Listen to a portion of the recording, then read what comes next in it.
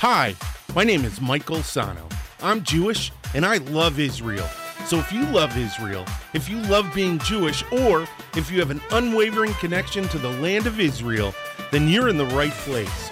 Welcome to the 12 Cities in Israel podcast.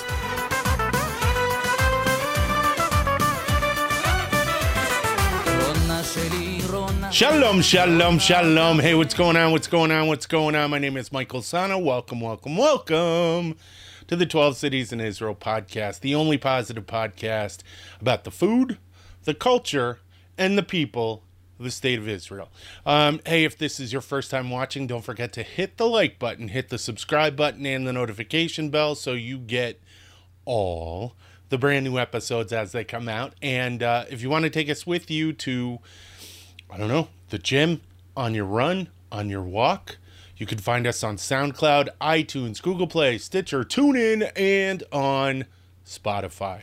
All right, hey, welcome to the show. This is a cool episode. This one, I had to kind of troll through the history books. This one is on the Palmach. Now this is a two-parter. I'm going to go over the first part of the history of the Palmach, and in the next episode I'll go over the second part, and I'm not going to tell you where I'm going to cut off. I want it to be a surprise. All right, so the Palmach is, and I got it written here, and the lighting's iffy. No, the lighting's fine. And Palmach is it's an abbreviation. And abbreviations in Hebrew are so weird because they pick, like, not just, like, we do like an acronym, which is, we'll take like CIA, Central Intelligence Agency, or FBI, and we'll use the first letter and boom, we're done. But in Hebrew, they don't always do that. And that's evidenced in the name Palmach, which is an abbreviated Plugot Machatz, which means strike force.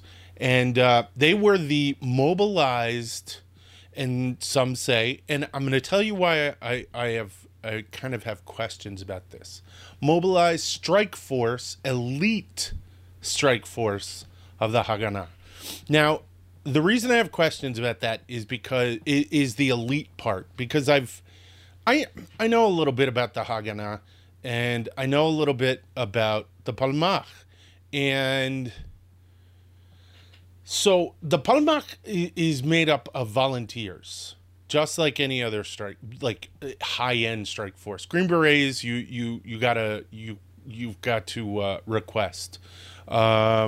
Navy SEALs, even on submarines, you have to volunteer to go. They can't just send you. So it's comprised of volunteers. These were all kids, okay? I think the elite part comes in the description because of the strides that they made and the challenges that they overcame in order to gain their victories, which, yes, is amazing, but I don't know if it necessarily rises to the point of a special forces. So from what I understood from my research and what I understand in general, is that the Haganah, okay, the precursor to the IDF, was a stationed force. So let's say you had a kibbutz or you had a town, you would have a Haganah element inside the town, and they were responsible for that area. The Palmach, on the other hand, were a mobilized force, meaning that they could go anywhere in mandatory Palestine, okay? Because that's the time that they existed, was during the British mandate for Palestine. So they were, and I'm sorry if I'm really ticking anyone off, but I don't know that they were necessarily elite as much as they were just really freaking capable, which is fine. But anyways, so that's my little beef with descriptions of the Palmach. So the Palmach were the mobilized arm of the Haganah, which was the defense force for pre-state Israel and the defense force of the Jewish administration in Mandatory Palestine. So they were established on May 14th, 1941 by the Haganah High Command. That sounds so intense. The Haganah High Command. In coordination with the British General Headquarters. So I think that was in Egypt. The British General Headquarters for the Middle East was in Egypt. And that is going to become important later on. So their job was to defend the Palestinian Jewish community. Again, I mentioned this before. Palestinian was anyone who lived within the mandate. They were Jews, they were Arabs, they were Christians, all of them, according to British authorities, were Palestinian. If that was your residence was inside Mandatory Palestine, then you were Palestinian. So their job was to defend the Palestinian Jewish community against the occupation of Palestine by the Axis in the event of their victory over the British in North Africa. So remember I said May 14th, 1941. So they were established during World War II. And their second directive of organization was if the British Army were to retreat from Palestine, Jewish settlements might come under attack from the Arab population. So the Haganah High Command wanted to protect Jews in Mandatory Palestine in case the Nazis came or the Italians came or the Vichy French or they wanted to protect if the British retreated because, as I said, this was their home. This was where they established residence. So the Palmach, as part of this, they engaged in joint operations with the British and the Australians against the French forces, the French Vichy forces in Lebanon and Syria. And this is pretty interesting because one of my super duper heroes is Moshe Dayan, the father of the IDF. And Moshe Dayan was in a unit with Palmach forces and the British when he lost his eye in Lebanon, when he was shot standing on top of a police station while he was looking through his binoculars. So it was never clear in the biography that I read as to whether or not he was a part of the Palmach, but I think he was a part of the Haganah. But I'm going to tell you in a little while why that's not that weird, because of his rank. Hold on, I'm going to have a sip of coffee. Peter Madeira, this coffee is for you. Give me one moment. All right, that is awesome. All right, so the second battle of El Alamein in, I think that was in Sinai in 1942. The British won. The Allies won. Okay. So in 1941, the Palmach is established. And the British are, fine. They're really cool with it. They've got no problem. Then the Axis threat is neutralized. So they order, because it's mandatory, British mandatory Palestine, and the British pretty much do whatever they feel is fit in their conquered lands, so to speak. And they order the disbanding and the dismantling of the Palmach. Okay, so, all right, we're going to have you guys stand down, the British say, but don't worry about it. We'll take care of you. We'll keep you safe. Well, I'm sorry. The Jews of Mandatory Palestine we're not on board with this. My nose itches. I'm sorry if you're watching this. We're not on board with this. They knew from the riots in 1929 and the other pogroms that occurred that the British weren't really there to protect them very much. And I don't know if I have my dates right, but the white paper, the British white paper, which stopped all Aliyah into what would become Israel, basically was a death sentence by the British for the Jews who were pushed away at the shores. So they went underground. The Palmach went to the kibbutzim. Now, I have some interesting information here. There is a gentleman named Yitzhak Dabenkin, and he was the head of the kibbutz union, the union of all the kibbutzim, kibbutzes, but they're kibbutzim in Hebrew. That's the plural. He was the head of the kibbutz union, HaKibbutz HaMeochad, and they were like it was the socialist conclave, so they were a union of kibbutz states, so to speak. That's the best way to describe it. Now, he suggested the Palmach could, since they didn't have funding anymore, they were getting funding from the British in order to maintain themselves and to train. Why don't you come to the kibbutzim? Why don't you come and live on kibbutz? Have each kibbutz have a different squad or platoon or unit, and there they could have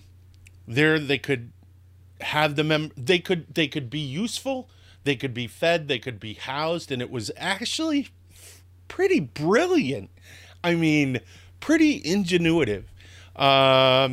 So that's exactly what they did, and they wound up starting in August 1942. Each kibbutz hosted, and I'm pretty sure each one of them did. If one or two of them didn't, let me know. I don't know about that. Each kibbutz hosted a Palmach platoon and supplied them with food, lodging, and resources.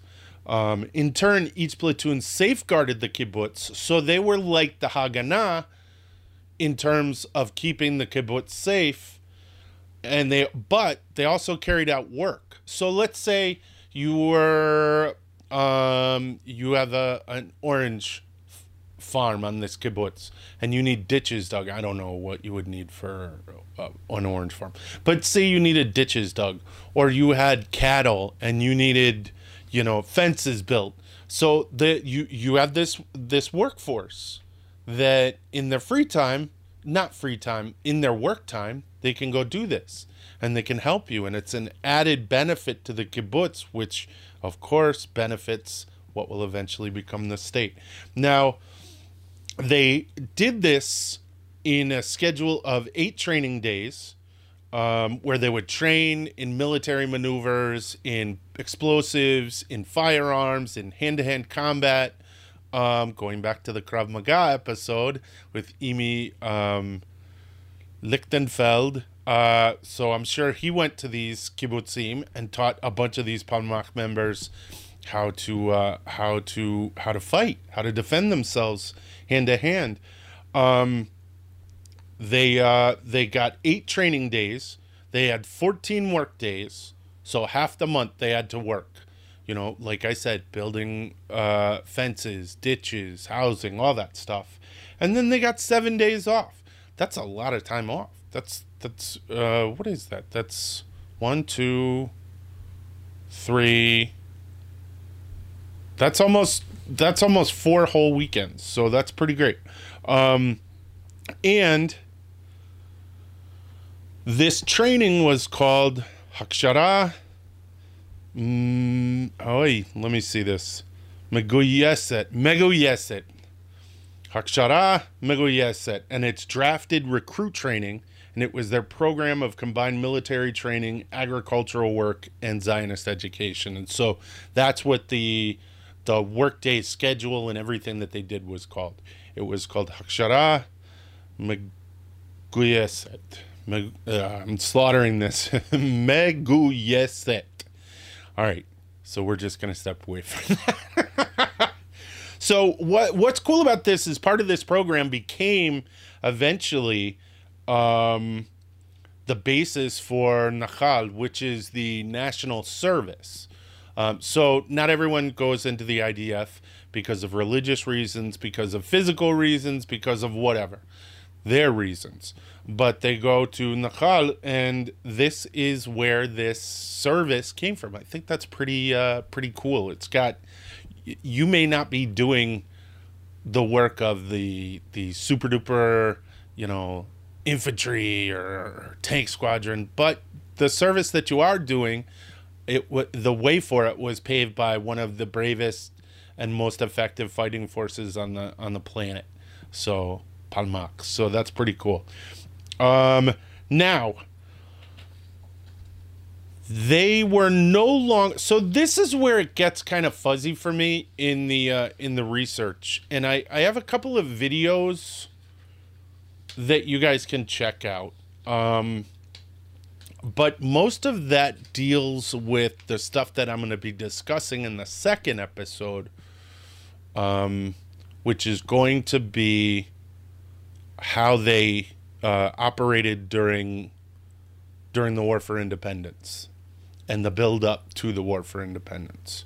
That pretty much, what is that 2-year period before 46, 47, and 48. That's what the second episode's going to be about. What I'm going to talk about right now, though, and this is why I say I'm confused, they were disbanded and they went underground. Okay? Now, the Haganah did not disband. And there were other groups within the purview umbrella of the Haganah, which were the Irgun under Zev Jabotinsky. Menachem Begin was he Irgun? Yeah, he was, because there's another group, Lechi, which is the Stern Gang. And I don't think Menachem Begin was part of the Stern Gang. I think he was part of Irgun. But if I'm wrong, I will correct it and I'll let you know. So, Zev Jabotinsky, he was what's called a revisionist Zionist, meaning we need to revise what Zionism is, not we're revising what it was. Or maybe that is what he was doing. He was revising, he was making it something new. He was saying that it needed to be more active, needed to be more in control of the land. So the Irgun was the military arm of revisionist Zionism, and they didn't believe in Ben-Gurion and Golda Meir's defense strategy, which was what the Haganah was. It was an instrument of defense. Okay, the Palmach, which was part of the Haganah, was not an instrument of defense. It was an instrument of action, which is where I get really confused because, but see, this is something that confuses a bunch of people even still to this day. How can you say that the Irgun, which you disavow, is not part of us, but you celebrate the Palmach, which does essentially the same thing. Now, notice I didn't say Lechi or the Stern Gang, because the Stern Gang did some really bad things. They did some horrible things. They went after innocent people, and that's just, it doesn't matter what side you're on.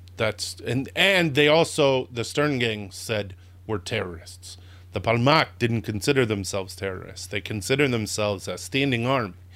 So, so this is where it gets weird, because I said that it was disbanded and it went underground, but they were involved in a joint operation with the British to liquidate the Irgun in response to Lord Moynes, who was the minister resident for the Middle East for Britain, who was out of Egypt. That's where that office sat out of. And from what I read, the Irgun assassinated him, but Lord Moyne, see, this is where it gets confusing because there are so many, so people interchange words without any regard for historical accuracy. So one of the things, so the Palmach worked with the British in order to go after the Irgun based on the assassination of Lord Moyne by Lehi. So basically what it sounds like is that the Haganah considered anything that Lehi did, the Stern Gang, they considered the Irgun responsible for them, which is weird because all of the research that I've done on the Stern Gang and the Irgun is that they went their separate ways, and that they didn't authorize or condone a lot of the acts that were done by the Stern Gang. That the Irgun didn't authorize the movements and actions of the Stern Gang. So, but Lord Moyne had stated in Parliament that he was opposed to the establishment of specifically a Jewish army, specifically Jewish army units in the Middle East, partly because he wanted to avoid offending Arab sensibilities. This all changed, though, at the end of the war, because at the end of the war, and I know I'm jumping around a little bit,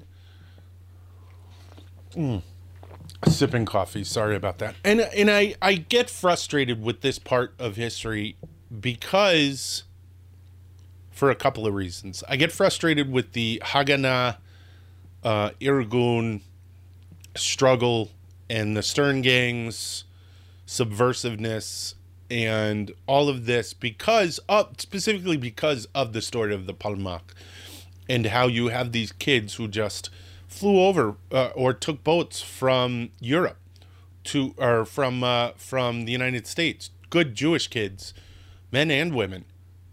Palmach was 1/3 of Palmach forces were female, were women. That's awesome. That's amazing. But I get really upset that all of this politics, Israeli politics, goes back to even before Israel was a state. So it's just frustrating because it becomes part of the story and it taints the story to some degree. And also, from what I understand, according to a couple of scholars, some of the things that we've heard, the stories of, not just the Irgun, but the stories of the Haganah, not necessarily Palmach, but all of these other organizations, these fighting units, fighting groups, the stories that we know aren't necessarily true, or the condemnation that people had wasn't actually real. That at the time, they didn't condemn it. They just put out a statement that they condemn it to cover their butts. Took us. So, I know that was a little bit of a rant. I know I went off onto a little bit of a tangent. But in October, David Ben-Gurion decided to launch an armed struggle against the British. They had won the war. They wanted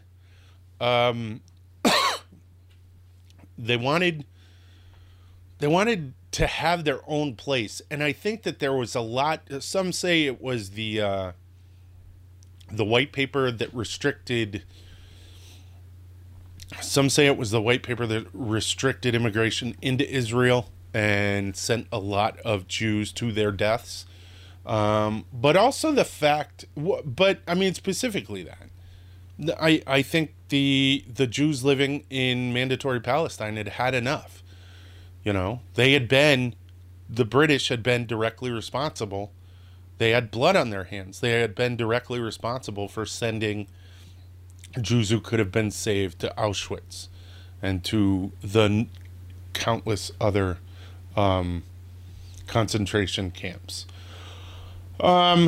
So, all of the groups, the Irgun, and this is why I get frustrated about it, the Irgun, the Stern Gang, Lehi, the Haganah, and apparently there were more groups.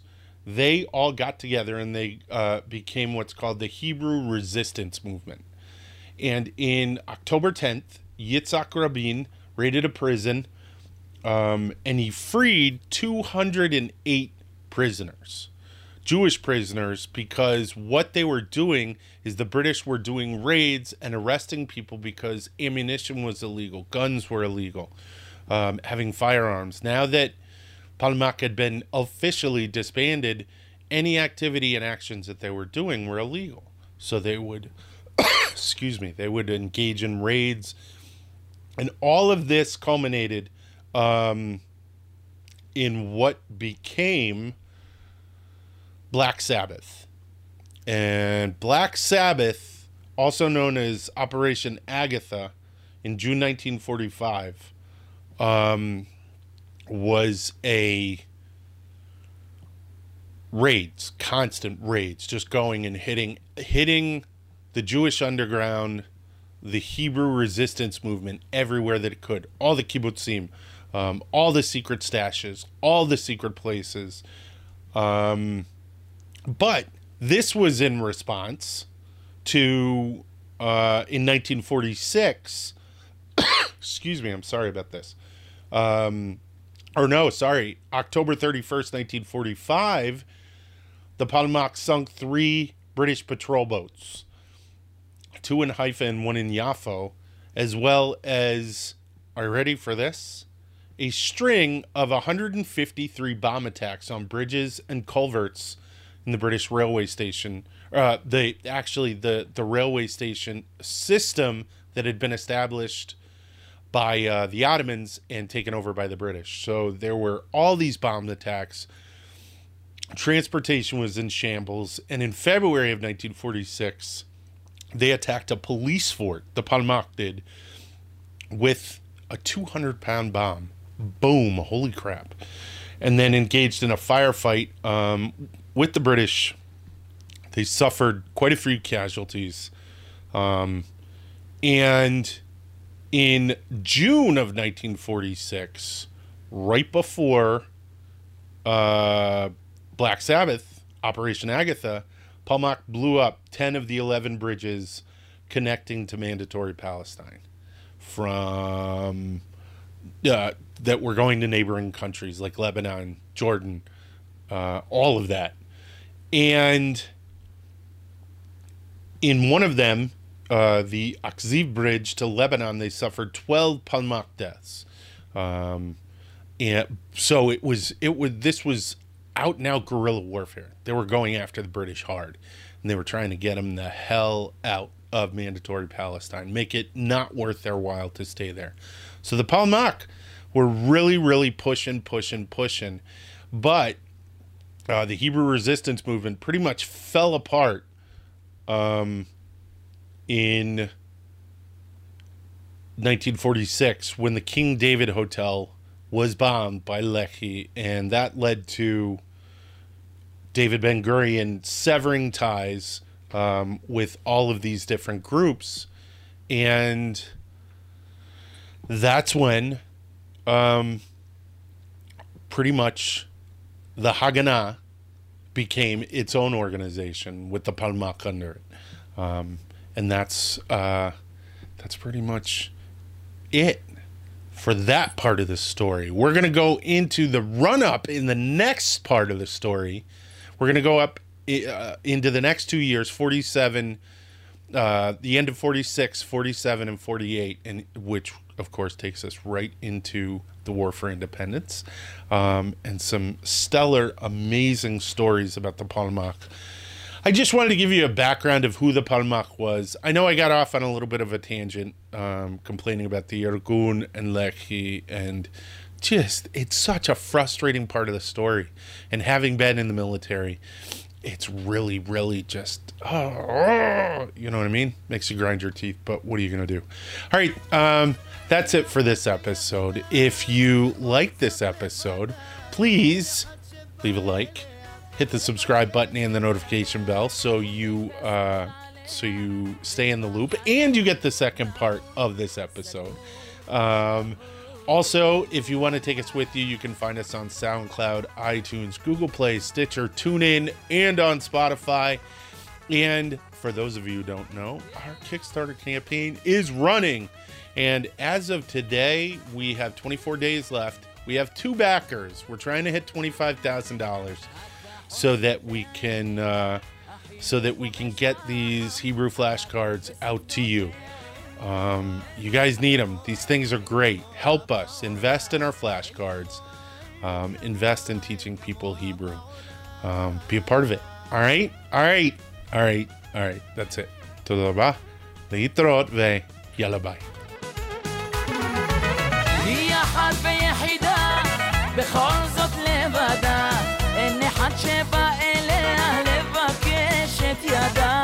ובתסוגר עליה בליבה חתום, נעול, סגור, שבור.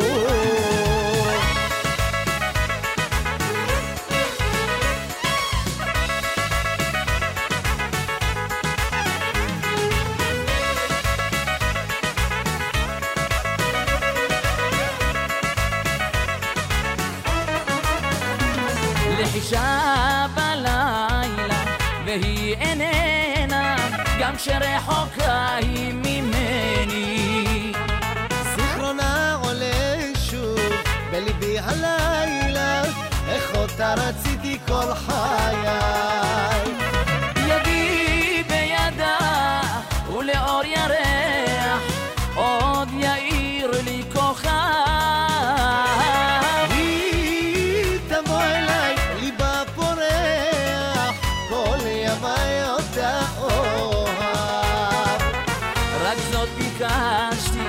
בידה אחזתי, היא כמו חלום שלא נגמר.